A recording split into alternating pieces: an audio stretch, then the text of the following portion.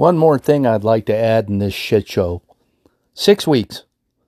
For 6 weeks, we watched Los Angeles, Seattle, Portland, Minneapolis, Chicago.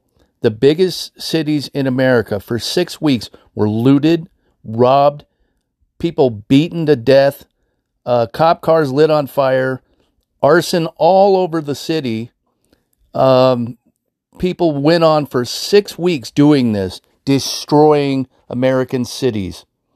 Not a word from the Democrats. The media called those people doing that courageous and heroic. One day of a protest in front of the White House, and the media was out there in droves looking for anybody that they could talk into causing problems so they could make a video of it. That's the difference between Republicans and Democrats. On the one side, you have Democrats that want America destroyed, including those in the media.